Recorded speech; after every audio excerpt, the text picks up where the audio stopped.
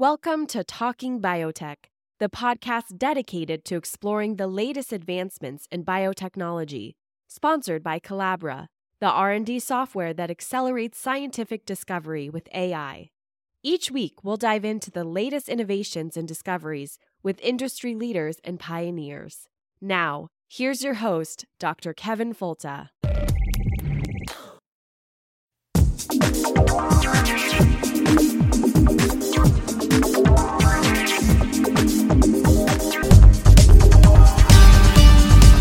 Welcome to the Talking Biotech Podcast. It's a weekly podcast about agriculture and medicine with an emphasis on biotechnology and the good things we can do for our people and the planet. My name's Kevin Folta. I'm a podcast host, a professor, and someone who cares a lot about science communication and how we can better discuss the exciting breakthroughs that are happening around us in the area of biotechnology. Now, for some of you, I'm going to make you maybe smile a little bit. If you got a little gray on your head, maybe make you laugh. But I want to talk about DNA sequencing. And back in the day, 1993, I was the king of DNA sequencing. We used to use dideoxy sequencing, the old Sequenase 2.0 kit. And I know there's other people who've done it in more primitive ways than I was doing it. I know people do Maxim Gilbert. We won't go there. But I was really good at this. And to give people an idea of what it was like to sequence DNA, the afternoon before, he poured the gels. And pouring the gels was done by taking the neurotoxin of acrylamide and mixing that with polyacrylamide, just a few little grains of APS or ammonium persulfate, and mixing that together and not letting it get warm, and then adding a little bit of the catalyst to make that polymerize. I can't even remember the name of the catalyst now. I want to say TIMED. But anyway, you put this stuff in there, and it would cause this liquid of really dangerous molecules to polymerize into a matrix. And it would do it relatively quickly. So you would add the TIMED to the mix. It would begin to polymerize. And as it starts to polymerize, you would draw this up into a syringe, and you would pour it into a gel mold. The gel mold was two large, heavy plates, usually about, maybe about 60 centimeters, maybe bigger, maybe about 80 centimeters by about 40 centimeters, two big, heavy plates, and you would rub them with a siliconizing agent to make them not sticky. Eventually, we started using Rain-X for the windshield wipers. You'd only apply it to one side so it stuck to the other. So I should say the gel would stick to one side and not the other. You would do this, and then you would separate those two plates by 0.4 of a millimeter of a plastic spacer. And that little plastic spacer would go in between the two plates, and then you would seal the edges together really tight. And then we could get into a discussion of the two camps that were alive back then. It was clampers versus tapers. You could either use the right brand of 3M packing tape to seal the edges, or use the bookbinding clamps and put them all the way around the big, real strong clamps. And if you used them too many times, they got too weak to hold it together, and you would have the stuff pour out as fast as you poured it in. Anyway, you make this mold, which was these two plates stuck together with 0.4 of a millimeter between them. And then you would take the syringe full of polyacrylamide APS solution, acrylamide, bisacrylamide, and APS liquid, and you would pour it in between the plates. And you would start at wet edge and dribble it in and watch it run down the side of the plate and slowly fill the bottom of that space between the plates and fill to the top. The plates were heavy. They were awkward. They were difficult to work with. You had on gloves, usually a mask and a lab coat. And you were trying to fill these two plates, and you couldn't have any bubbles. Bubbles would give you distortions in the gel and would cloud interpretation of your results. So if you got a bubble, you would stand the plate straight up, and you would tap where the bubble was, or get a test tube adapter out of the centrifuge and strike that area repeatedly with just the right pressure to bust the bubble loose. And once this whole form was full of gel, and you're racing against the clock, at any moment it could click, polymerize. And now you had to start over from the beginning. You would pour this gel, and then you would stick a comb in the top, like literally something that looked like a comb that defined the little wells where you'd put your samples. That was day one. Day two, you'd get in super early before the sun to put the gel into an apparatus where you'd apply a massively high voltage to warm the gel so that your DNA samples would stay denatured. Oh, I left out the urea. You would use a denaturation agent of urea to ensure ionic environment where DNA would stay single-stranded. So then you would heat your reactions. You would use radioactive sulfur to give you a signal where your DNA was traveling in that matrix, or use a radioactive phosphate, a P32, really hot, if you had the label next to the primer for short-read sequencing. So many little weird nuances. So then you would run these reactions. The radioactive reactions would all terminate each strand of DNA synthesized with a different molecule, either an A, a G, a C, or T, corresponding to the different nucleotides in DNA. You would then load these into this hot, toxic, radioactive gel into these little holes where that comb was, pipetting above your head and watching it go into the little holes, at which time you would apply a very strong voltage, and that would drive those sequences through the gel, allowing you to separate individual bases from each other. It would allow you to read the sequence from one end to the other eventually. But you would do one run, and then after a few hours, maybe 3 or 4 hours, stop and load another set. And then run it, and then after 3 or 4 hours, stop and load another set. 3 or 4 hours, run another set. And after that 16-hour day, you would then take that poisonous radioactive gel, take a little spoon and try to split the two plates from each other, where that 0.4 of a millimeter gel would be, with all the sequence information spread in between. You would then transfer that. You would use a piece of Schleicher and Schul GB002 blotting paper, which is this paper that you would stick to that gel and gently pull the corner, hoping it would stick. And if it stuck, you could eventually lift the entire gel, transferring it to a piece of paper. You'd cover it with a piece of saran wrap, and then put it into what was called a gel dryer, which was a machine like a flatbed vacuum heating bed that would then draw a vacuum and suck out the liquid under heat, leaving you with a film of polyacrylamide with all of the DNA bands that you created separated by their individual base length embedded in that matrix. This was the most horrible moment, because if you remove the vacuum too soon, the gel would fragment into 1 billion pieces and your data were lost. 2 days down the drain. It happened a lot. But more than not, you would get this beautiful thin film, this glossy film of a polyacrylamide gel full of DNA, radioactive, that you would then place into a large film cassette with a big piece of film, like, 2 feet by 3 feet, 90 by 60 centimeters, and put away for the night to expose. The next day you would shove that film through a processor, and it would reveal the information that was in the DNA you sought to sequence. If you were really good, you might get 600 bases.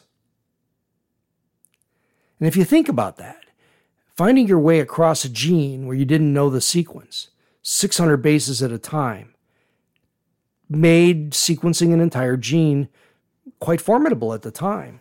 I sequenced, I remember, about 11 or 12 kb of a ribosomal DNA variant in the course of a summer. Of course, I did it in both directions, left to right, right to left, to ensure I got the same data from both sides. That was the standard of the day. But that was 1992, 1993. Later on, sequencing would get to the point where in the year 2010, 2011, we released a sequence of the strawberry genome, 246 megabases, 246 million bases of DNA that were sequenced by remarkably new means. And this was what was so exciting, was that now we were able to go from this long, tedious method to a much more rapid method in the short time of under 20 years. But today it's even more different. Today you have the ability to sequence DNA, maybe an entire human genome, over the course of several hours. This is the new technology. And it's exciting technology because it's the cornerstone of personalized medicine. It allows us to make good predictions about problems we may have that we never see because the symptoms haven't presented yet. But allows us to predict and prepare for and perhaps take medical intervention in order to stave off the consequences of these latent disorders. At the same time, there's risk. Who protects that information? What happens if insurance companies decide to not insure you because of something that could eventually happen? These are some of the questions I was really excited to ask. So today we're talking to Kamal Abad. He's the Chief Executive Officer of Nebula Genomics, and also Dennis Grishin. He's a Chief Scientific Officer at Nebula Genomics. So welcome, Kamal and Dennis. Hey, Kevin. Thanks for having us on. Yeah, thanks for having us. This is really cool. I've wanted to do an episode on sequencing for a long time. And it's more about maybe about the application of sequencing more than the technology itself. But let's start out with an easy question. Why is it important for someone to have their DNA sequenced? And what benefits can come from that? So it's important for multiple reasons. And I guess different things are important to different people. So there are multiple reasons for which people get sequenced. I think one big thing that can objectively be seen as important is carrier screening. And this is something that is well understood. Certain highly pathogenic mutations causing severe diseases, potentially causing such disease in offspring. So it's something that can be done today very well if parents before having children get whole genome sequencing or whole exome sequencing to find whether they're carrier of any such mutations, and there's a risk of their children being born very sick. And if they find that there are preventive measures that can be taken to just ensure that this doesn't occur. So that's a very, very good use case. There are other use cases as well. For example, more and more studies are being published that identify associations between hundreds of various genetic variants and also common conditions like heart disease and diabetes. And what scientists do today often is calculate so-called polygenic risk scores that tell people how likely they are to have such conditions. And if you have your genome sequenced, you can essentially take that knowledge that is being continuously generated and apply it to your own DNA and learn about your personal risk to such common conditions that most of us are going to get at some point in their life. Well, let me ask the obvious question is that, to me, I see this as brilliant. I think this is a great way for people to make better decisions. I think it's a great way for two people who are considering to be parents to make better decisions about whether they should reproduce or the things they should be prepared for if they reproduce. But others will say that this is meddling in something we shouldn't be meddling in. And where do you fall on that? I mean, is this something that you feel is a really appropriate and useful ethical tool to ensure that people are making the best decisions about their health and the health of their offspring? Well, I think it's solely for the parents to decide. And I think for most parents, it will be a very clear decision that they don't want, for example, a child to be born that will maybe only live for a couple of weeks and then die because it was just born with a severe genetic disease. I think there's really hard to argue that that can possibly be desirable. And so I think what we should do is to create the technology, make it accessible, to as many people as possible, educate people about its availability, and then leave the decision to the individuals whether they want to get such a screening before having children or not. Oh, very good. Now, can you clarify something for me, though? Two things. First, what is the difference between whole genome and whole exome sequencing? And when you talk about access, can anybody do it? Or how much does it cost right now to obtain a genome sequence or an exome sequence? Your first question, what's the difference? So exome is essentially consists of about 1% of the entire genome. In particular, so to say, the most important regions of the genome, that's the exome. And those are the regions that are the actual genes that encode instructions for production of those, proteins, which are molecular machines and that fulfill all possible functions inside the cell. And when there's typically severe diseases occur, it's due to those molecular machines being broken because of mutations in genes. So you capture that by just sequence whole exome, which is, as I said, 1% of the genome. However, we are increasingly finding that non-coding regions that are surrounding those genes can also be very important because they regulate the activity. So if you have mutations there, you can have, so a gene is not directly mutated, its activity can be down or upregulated, which can also lead to diseases. And if you do whole genome sequencing, you essentially capture not only the genes, but also all those surrounding regulatory regions. And what I think an important point here is that sequencing costs have come down a lot. And even at this time already, it increasingly simply doesn't make sense to just limit yourself to just 1% of the genome, doing just exome. For almost the same price, you can just do the entire genome. So whole exome sequencing as technology is probably going to die out in the next few years because everyone will be just doing whole genome. So what does it cost, though? Like if I came into you or your company and said, hey, I'm here. I just want all my information on all my A's, G's, C's, and T's on the right order as chromosomes on a terabyte disk drive. Could you do that for me? And how much would it cost? Yeah, so the costs vary a lot between different providers. If we're talking just about, doing the sequencing and giving you your data, as you said, your ACTGs, we're talking about, we can do it for $300. So right now it's between $300 and $1,000. But you can, I'm sorry. No, I'm sorry. Like,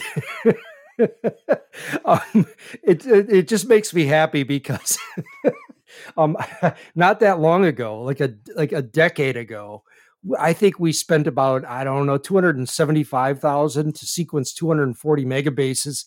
And, when you said $300, I got goosebumps and tears at the same time. And I couldn't figure out if I wanted to laugh or throw up because it's awesome. It is absolutely awesome that we can be there now. I thought that I wasn't sure what it was. That's why I asked, but I thought you would say, it's about, $5,000, but $300. I mean, there's people who charge more than that for lawn care. I mean, so please, continue. But $300 to $1,000, and what will that get me?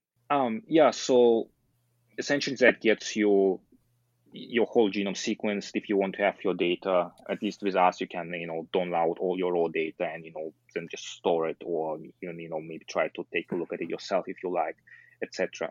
But what I think where it can get more expensive is the analysis part, right? So if let's say we're talking about someone who believes they might be suffering from a rare disease and they have no idea where the mutation might be. So what they need is not only the whole genome sequencing, but then also need kind of a clinical geneticist to do very careful analysis of the data, try to figure out what might be going on.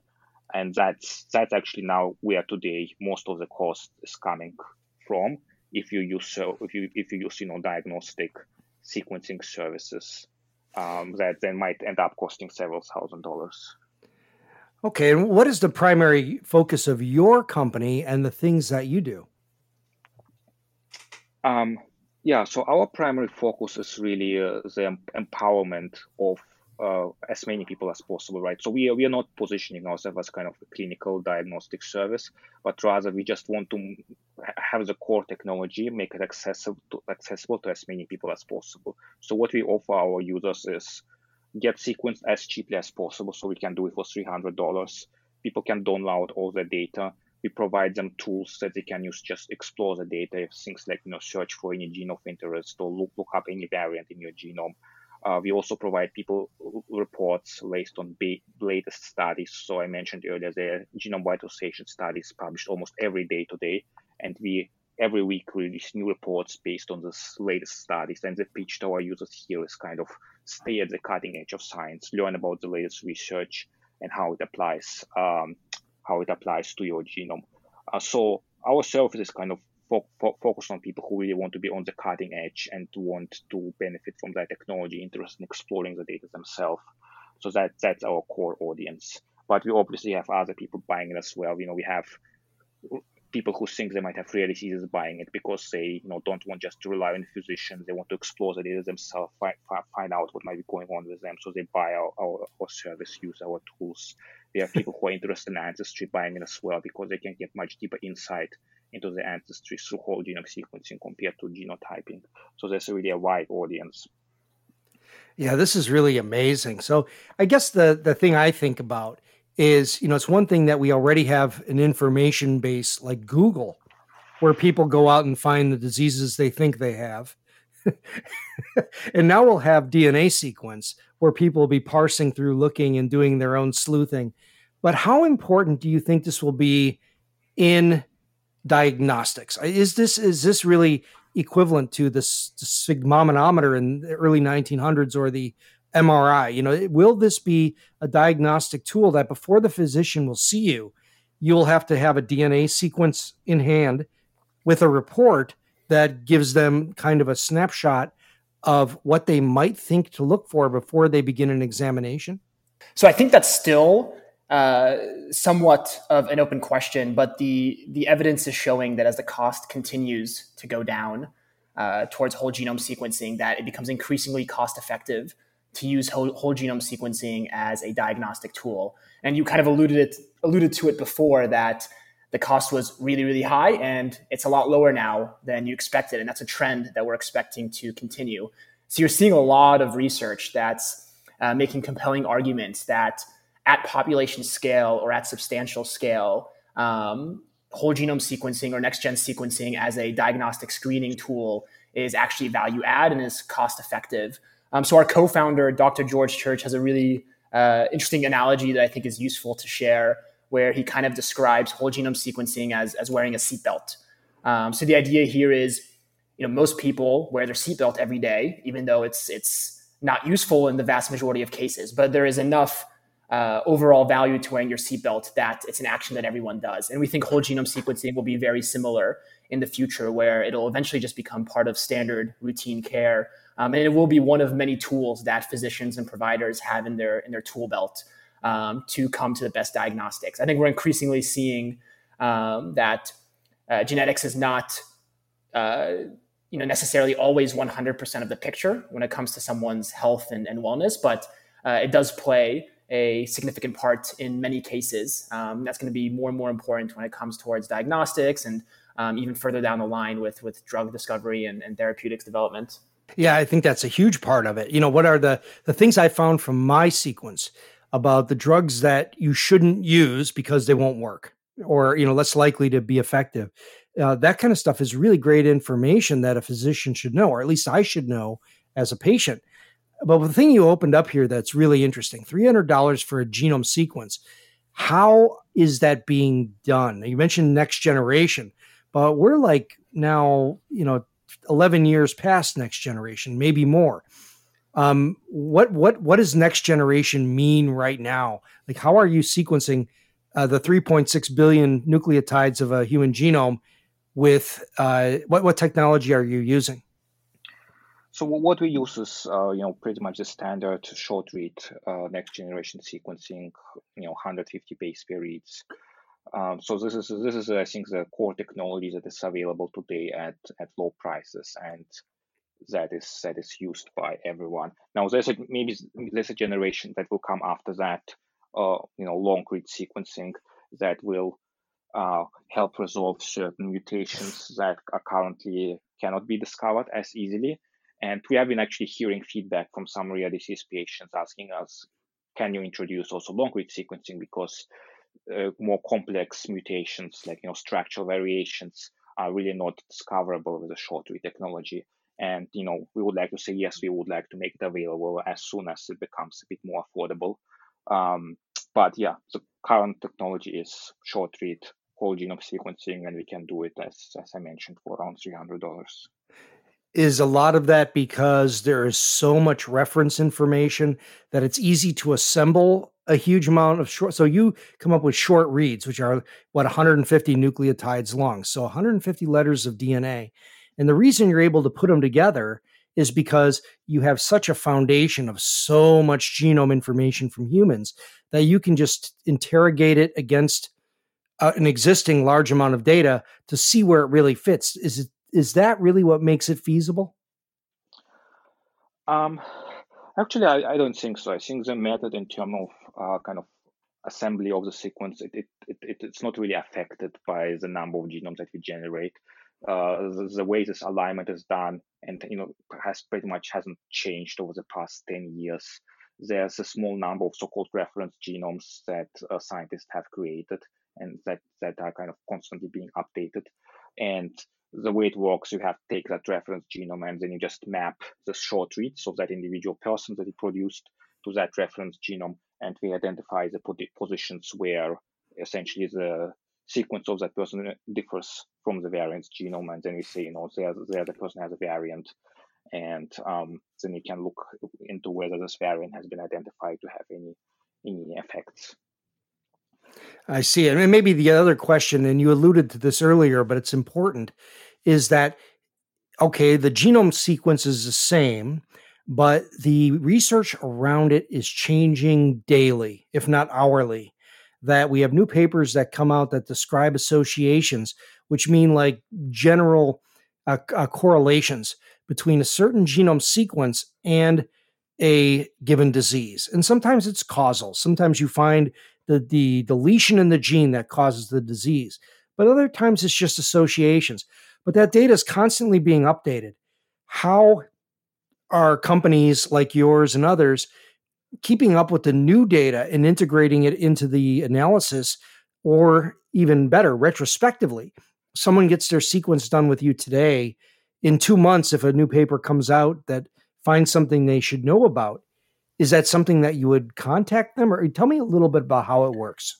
So Dennis somewhat mentioned that a core part of our product right now is the weekly updates that we give to users. So every week, our users are subscribed to getting all the newest research and personalized reports on what could be what is the relevant information on that research to their specific genetics.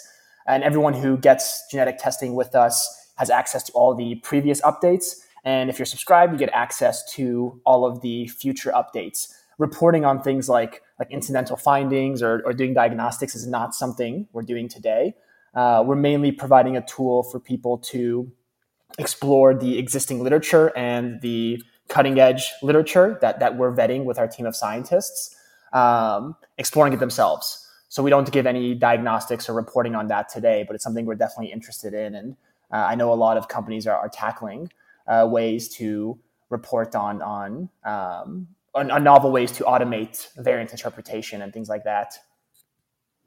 This is really exciting. We're speaking with Kamal Obad and Dennis Grishin, both officers at Nebula Genomics. And what's exciting is that we're going to be able to look at the whole genome and understand what it is and how it may be contributing to different diseases, help us make predictions, and all the good things that it can do. We'll also talk about some of the risks. And we'll be back on the other side of the break to talk about that. This is the Talking Biotech podcast, and we'll be back in a moment.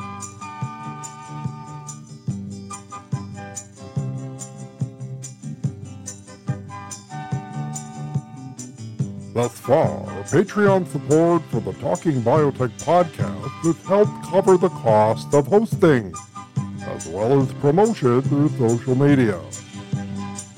But there's a new reason you might consider sending $1 or $2 a month. Patent trolls. A new breed of scumbag has emerged from the murk of the legal swamp.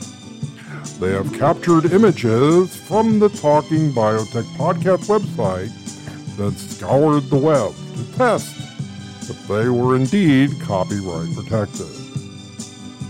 Now, in a few cases, they allegedly were. And now Folta is being asked to pay thousands of dollars in usage fees, even though he has obtained the images from the presumably Creative Commons sources. He also removes the allegedly infringing items immediately upon notification. But that's not enough. The patent trolls want big bucks for their past use. Of course, Folta told them to pound sand, but the harassing messages and certified letters continue, and it's possible he may have to lawyer up, a process costing about $10,000 to start. Simply to begin to battle the enemies of all that is decent. We are not paying the fees they are trying to collect, and hence another courtroom and associated hassles for sharing science. So we wave 2 of our 8 fingers at you, patent trolls, and you can guess which 2. I guarantee you, it's not a peace sign. And now back to the Talking Biotech podcast. And now we're back on Talking Biotech podcast. We're speaking with Kamal Abad and Dennis Grishin. They're both officers with Nebula Genomics, and they're helping us understand what's going on with DNA sequencing for the average consumer and why it's important and what are the risks and the benefits. And to me, it just blows me away because I remember sequencing things. I mean, it took me a summer to sequence about 11 kilobases in both directions. And that's why it makes me so happy to see where this has blossomed into. I don't think we could have predicted it. And, consumers have become interested in their DNA sequence and the good things we can learn from it, whether it's from ancestry or whether it's from disease presentation. And they have access to these commercial kits like Ancestry.com or 23andMe. And these provide some information. But how is something like that different from what a whole genome sequence can give you? Yeah, so the big difference is with whole genome sequencing, we're effectively looking at almost 100% of your DNA. So back in the day when 23andMe and Ancestry DNA were getting started with their genetic tests, it was prohibitively expensive to do whole genome sequencing. It was something that was not approachable at a consumer level price point. So their technology, which is called genotyping or DNA microarray, is looking at a small subset, a small fraction of your DNA. So effectively what they're doing is they pre-specify regions of interest in your genetics. So these are areas that we know certain variants might be linked to certain traits that they're reporting on, or might be linked to various ethnicities for the ancestry reporting. And the genetic screen that they do is looking at those specific parts, those predefined portions of your DNA. And this is usually on the order of magnitude of less than 1% of your DNA. So that was great back in the day. That was something that people could buy for Christmas gifts or buy for their loved ones. And whole genome sequencing was too expensive. But today we're approaching the point where whole genome sequencing, so looking at 100% of your DNA, is almost at the same price as these more mainstream or well-known genetic tests. And that's really interesting because it enables us to generate a lot more interesting reports and analysis for users who are getting whole genome sequencing. And it's also generating a lot of data that I think will lead to a lot of interesting discoveries down the line. Oh, that's really cool. I mean, I know I bought 23andMe for my dad for a gift, and it revealed that he was, in fact, my dad. Good to know. Always, good to check that box now and then. But mostly it was just interesting for him to learn about all these relatives who start showing up, from, eighth cousins who, are from where he thought his family was from. So that's kind of cool. But your point about it being small regions of the genome is really important because it only is detecting what we know has association with certain problems or tendencies. It doesn't allow for future extrapolation as well as if you have whole genome sequence. And so this is really an important differentiation. I guess the question that I have on this is that, what are the central risks to privacy that people have talked about? I mean, you're giving this, deep information that is more representative of you than a fingerprint. And you can think of anything from insurance companies to, exclude you from their roles, to someone, deciding you're not the person they need to reproduce with. There's a lot of weirdness out there. What are the real risks to privacy when you give someone your cells for DNA sequencing? Yeah, that's a interesting question. It's something we think about a lot, and there's been a lot of focus over the past couple of years on data privacy. And what's interesting about personal genomics is we've seen a really, really strong focus on how genomic privacy is protected. And what's kind of weird about the space, it lives in a lot of gray area where a lot of the regulations around genomic data privacy haven't necessarily been well litigated, or there isn't a lot of clarity. So you've alluded to how insurance companies can use your genetic data. Well, in most cases, they're not supposed to use your genetic data, and employers aren't supposed to use your genetic data. But again, a lot of this stuff hasn't really been tried and tested too rigorously. DNA privacy is a very difficult concept to wrap your head around because there's been lots and lots of documented cases where somebody didn't want to get a 23andMe test or an Ancestry DNA test. They didn't want their genetics to be out there in a database, but then a sibling did it, or a parent did it, or a cousin did it. And then there are ways to get back to that individual or trace DNA back to that individual at the end of the day. So there's tons of anecdotes and stories about maybe sperm donors that were tracked down by someone through a sister that did a 23andMe test. And maybe they didn't necessarily want to be tracked down when they donated their sperm, or maybe that wasn't something they consented to. So DNA privacy is a very complicated subject. We're taking the stance that you should be able to do whatever you want with your genetics. We never share it with any third parties, and we're not doing any of that family finding or family tracking things. But if you want to download your data and go share it with third parties, you're able to do that. It really is an interesting question because it opens up so many, in my car, I get a good insurance rate because I plug this little computer responder into my car that says I obey the speed limit, I don't run red lights, and I don't have jackrabbit starts and hard on the brakes. And they have all of these actuarial tables that use the artificial intelligence to gather from that to say I'm a relatively low risk for a car accident and for them having a liability. So they give me a better rate. Is this the kind of thing where if I, do you see that companies could say, if you donate your DNA and let us analyze it, we might give you a better insurance rate? I mean, this is how, we always think of the nefarious ways it would be used. But is there a way that this may affect us in a positive way? Yeah, that's an interesting point.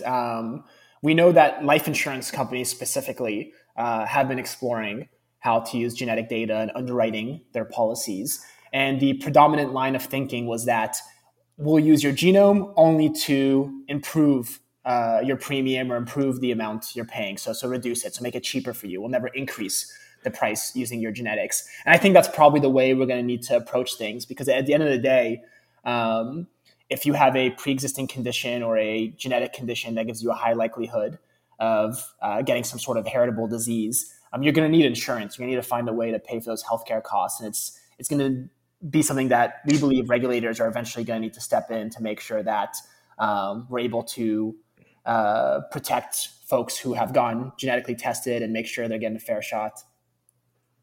Do you think that this will be something that would be required at some point, where everybody would get a genetic test just to have a handle on what percent of the population may be putting pressure on a healthcare system? Or, how do you see this going in the future with respect towards using it as a widespread public health tool? Yeah, I think as time progresses, the benefits of just getting your whole genome sequence are going to increase a lot, and the price is going to decrease a lot.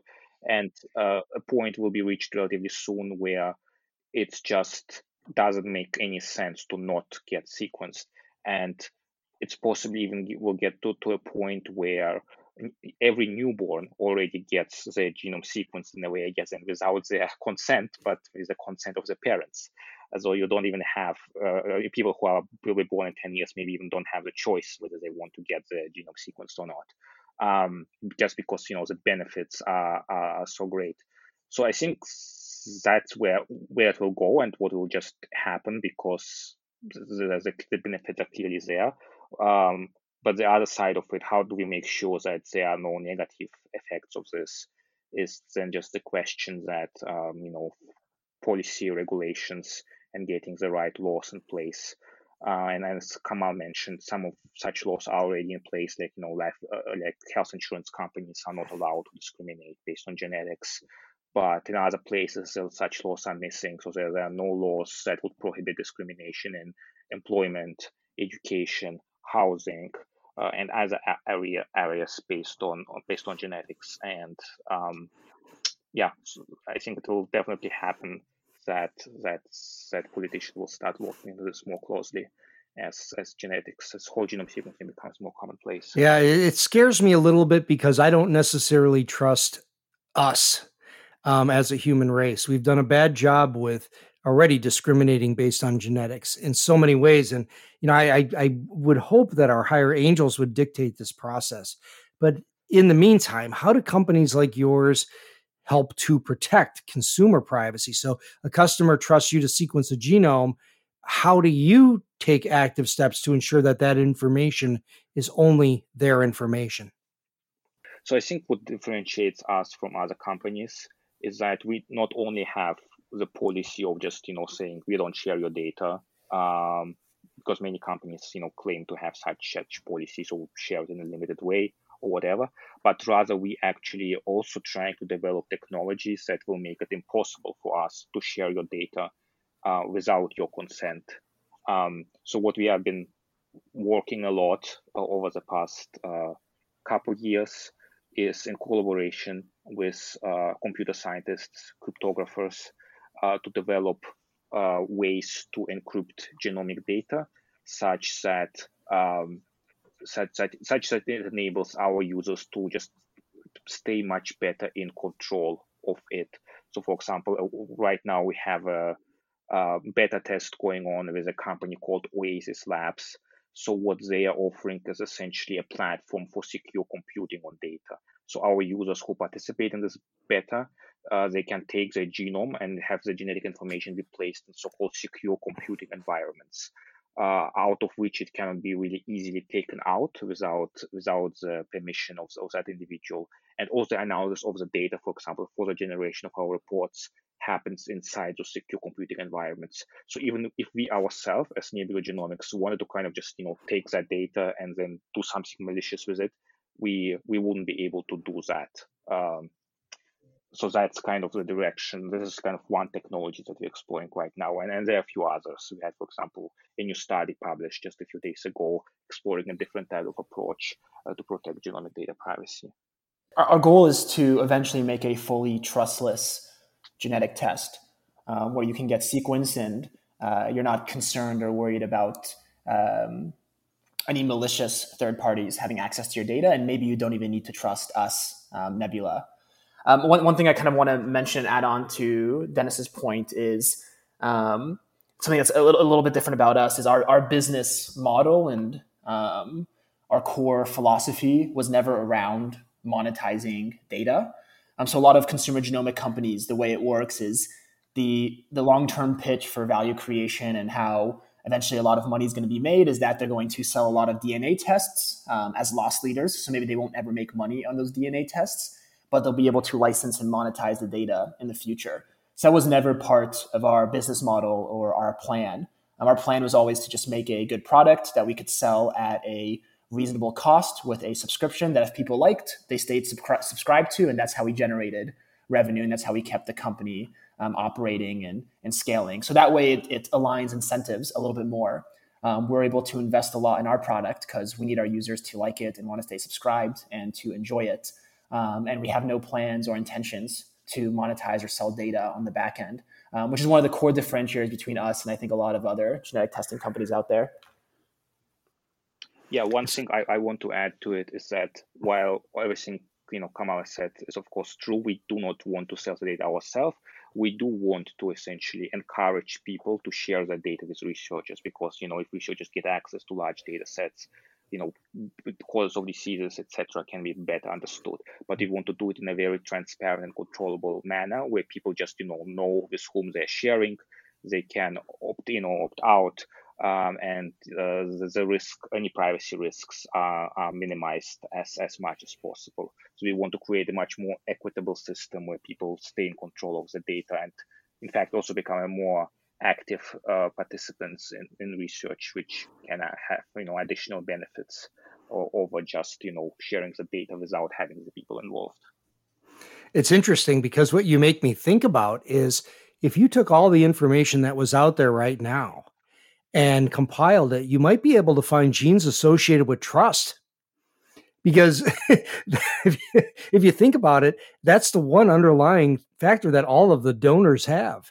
Because so many people who are not trusting the data or trusting the people who will be handling the data, they're the ones who are still recalcitrant to that.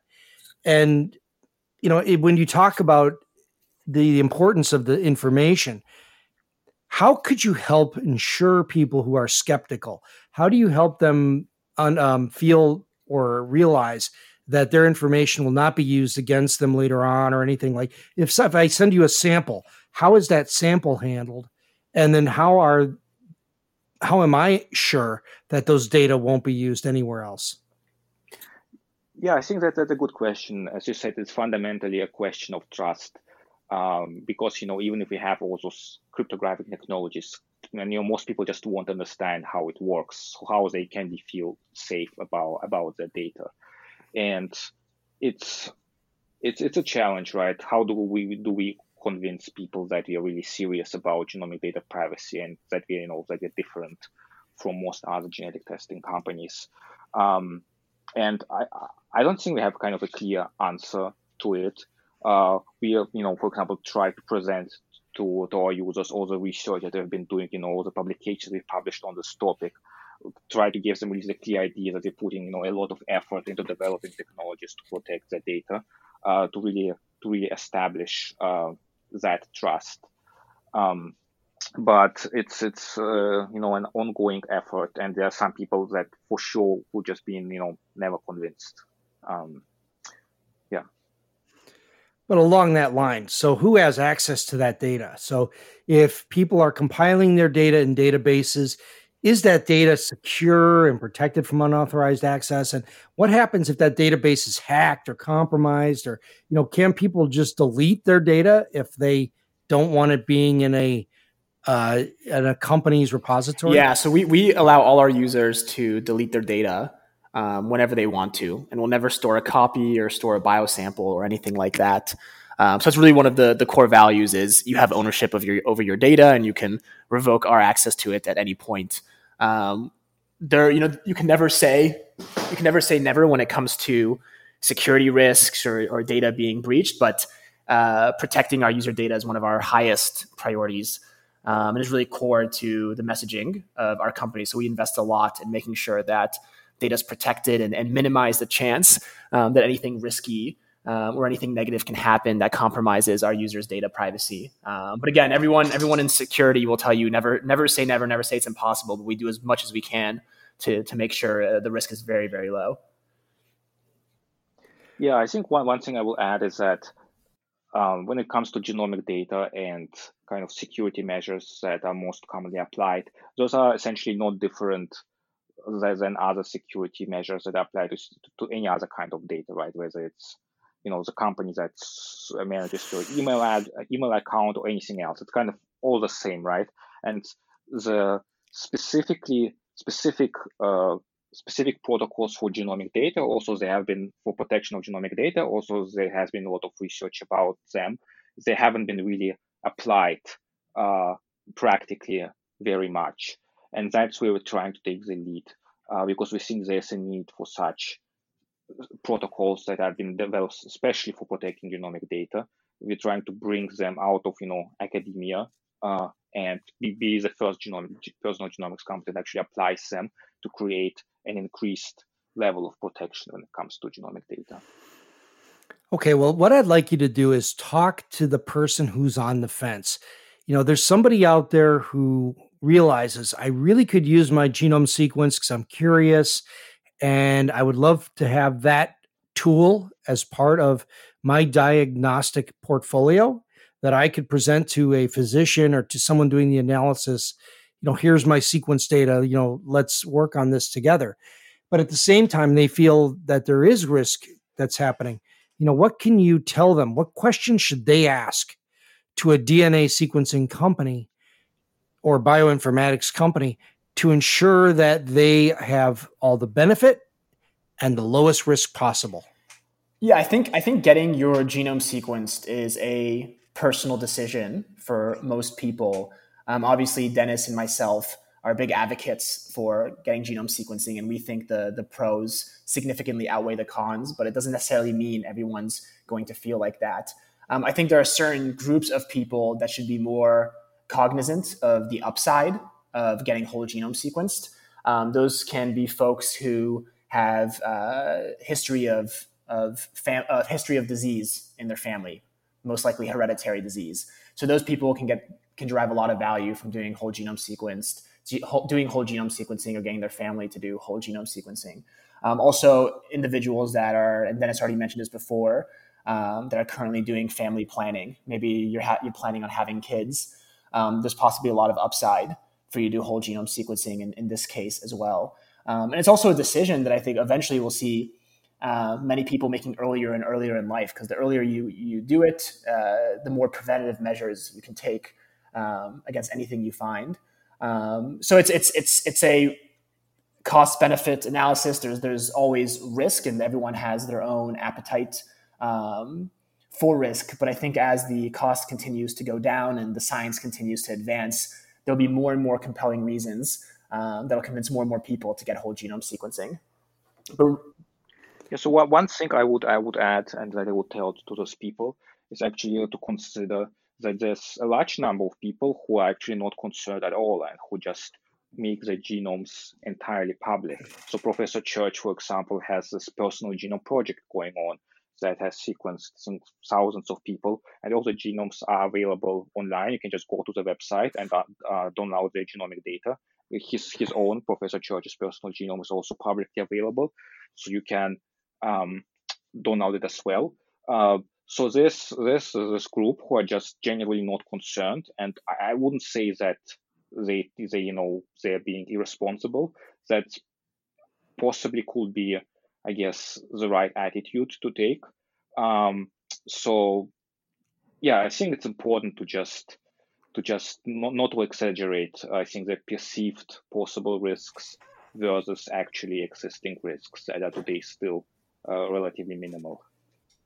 No, I'm with you. The thing that I regret, and I remember saying it way back in 1980s and 1990s, was we got to have grandma spit in a test tube, or, grab some cells off of relatives who are older, which people should do now, no matter what.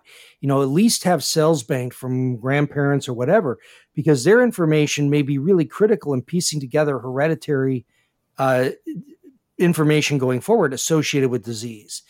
And I can't believe that I didn't, bank some cells, because I think this would have been a really wise move. The flip side is that, in your second, so you can speak to that. But the second point is that I would be happy to go ahead and make my genome sequence public. I would go to you guys for $300, get the raw data, make it public, go for it. The problem is that I can imagine people at today's cost of DNA synthesis coming up with unique markers and leaving them at a crime scene or something. You can extrapolate to those kinds of possibilities that are real. So I don't, that is a little science fiction-y, but at the same time, going backwards and going forward, there's a lot of missed opportunities and a lot of future opportunities too. Yeah, actually, it's interesting that you mentioned that example. I a while ago, I was participating with in a podium discussion with someone who brought it as well, and he cited it as a reason exactly to make your genome public, because then he can just make the case my genome is public. Anything can just synthesize DNA and leave it at a fireplace. So no one can really blame me for a crime like that if I just make my genome public. So that's a possibility as well. Oh, there you go. No, I was actually years ago, I thought like it must have been 1997 or 8, back at the beginning when internet was getting to be a big thing. I wanted to do a website called crimescenecontamination.com where I'd sell you like cactus DNA. And if you committed a crime, you could spray cactus or a dachshund.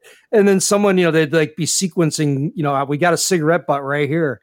And it appears who did it was a crow assisted by a dolphin, But we can anyway, collaborate on that. I'm in. The problem is the ethical edges of contaminating crime scenes. Yeah. That's the thing that kind of held me back. But, once again, a money-making opportunity. Well, all this is super exciting. I think it's really neat that, we can now sequence a genome for a few $100s. I'm going to have mine done. But what would you recommend for students who are coming through graduate school now or undergraduate? What kind of classes should they be taking for a job that really hasn't probably been invented yet? So I can give my 2 cents, and I think Dennis is going to have a lot more context here since he's been doing he was doing a PhD in genetics. But at least from what we're seeing at Nebula, there's going to be a huge uplift in the number of people that are getting genetic testing over the next 5 to 10 years. And something that we're seeing there's a core need for is highly skilled individuals that can help to interpret the results from those genetic tests. So we're seeing a big demand and a big lagging supply of things like genetic counselors and clinical geneticists. So there's a wide range of careers, whether you want to be a scientist or you want to be more of a provider, where I think you can benefit by learning a lot about genetics. But I think thinking more about how we use genetics in a provider setting and how we can use genetics interpretation to give meaningful and actionable results to users is going to be something that's more and more in demand in the future. And we're already seeing that today. I would even see it a bit broader, just biology in general as a place to be. And sequencing today is, obviously a big part of it. The many labs do sequencing in some form as part of their research. And yeah, I think it's a very exciting place to be today at this intersection, in particular of biology and engineering, computer science. We live in a time where biology is becoming less of an artisanal discipline as it has been for a very long time, where scientists did experiments with n equal 1, but much more a quantitative field that generates a lot of data. Today, in particular, sequencing data that, as Kamal said, needs to be interpreted and understood. So there's a lot of exciting things happening in that whole space right now. And, you see people from various backgrounds entering. Some people, studied math and then, go into biology and then develop different statistical models to better understand, genetics or any other things. Some people come from the biology background and then, learn the computer science skills to better analyze that data and so on. So yeah, there are several entry points there, but yeah, this is really the intersection where a lot of interesting things are happening today.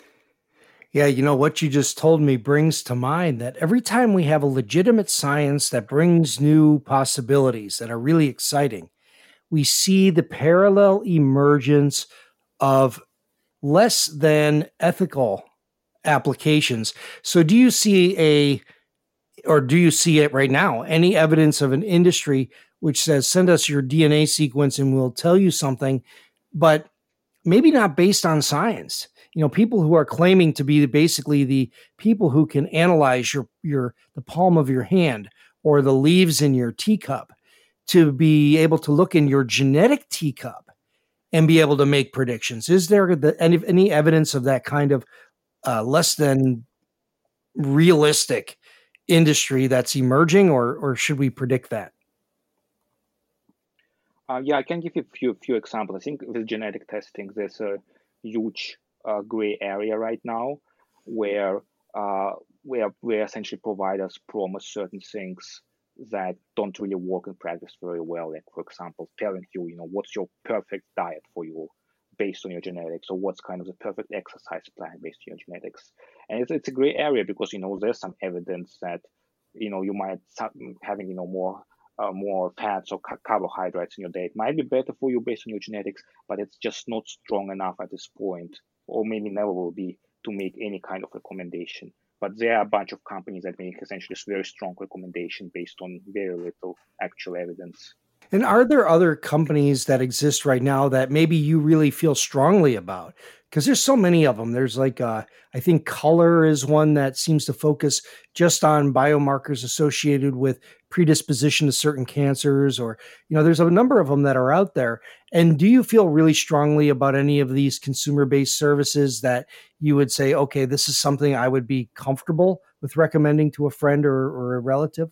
Yeah, I think generally the big brands that have been around for decades, like 23andMe and Ancestry DNA, you might criticize them for various things, but generally they offer good services, both in regards to reports quality, reports being based on real evidence, as well as decent privacy protection. What I would essentially suggest to just stay away. Maybe dozens and dozens of relatively small companies where that's where you often see kind of promises being made that might sound quite unrealistic, that you don't hear from more established brands, and that's where you should be becoming a bit wary whether that's really legit or not. And where do we find you on social media? So you can follow Nebula Genomics on Twitter, and the handle is just @Nebula Genomics. Okay, what about either of you individually? So my Twitter handle is @Obad Kamal. So @OBBAD Kamal KAMAL. Yeah, for me, my handle is @Dennis Grishin on Twitter. Okay, very good. Kamal Obad and Dennis Grishin, thank you so much for joining me today on the podcast. I just thought this was fascinating and really gave us a glimpse inside this black box of genome sequencing and some of the benefits and some of the potential risks. So thank you very much. Yeah, thanks for having us. Appreciate it. Yeah, thank you very much. And as always, thank you very much for listening to the Talking Biotech podcast. Write a review on iTunes, get your DNA sequenced. I know I'm going to do it. I think it's so cool that we can have this level of information for the cost or lower than a cost of having a new tire put on your car. I mean, this is amazing times that we're in, and it makes me happy and maybe concerned in a way too, the things that we need to think about in order to do this correctly. So tell a friend about the podcast, sequence a friend's DNA for them, that kind of thing. Thank you very much for listening to the Talking Biotech podcast, and we'll talk to you again next week.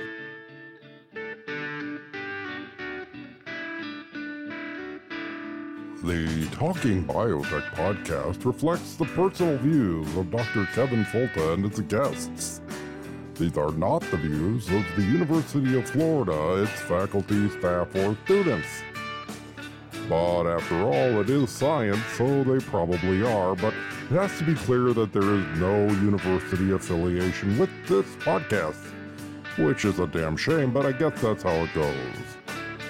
So feel free to share this science communication effort, recommend guests, and support us with a few shekels over on Patreon. We invest all funds back into promotion of the podcast to widen the audience, enhance production, and expand science communication efforts in many ways. Thank you for listening to the Talking Biotech podcast.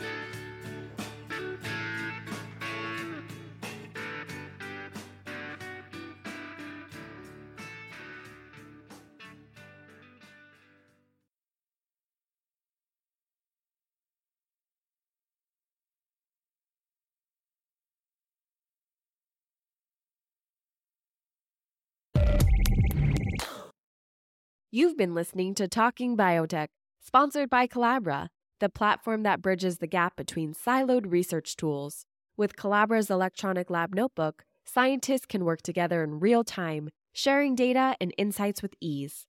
Revolutionize your research collaboration. Sign up for a demo today at collabra.app, COLABRA.app.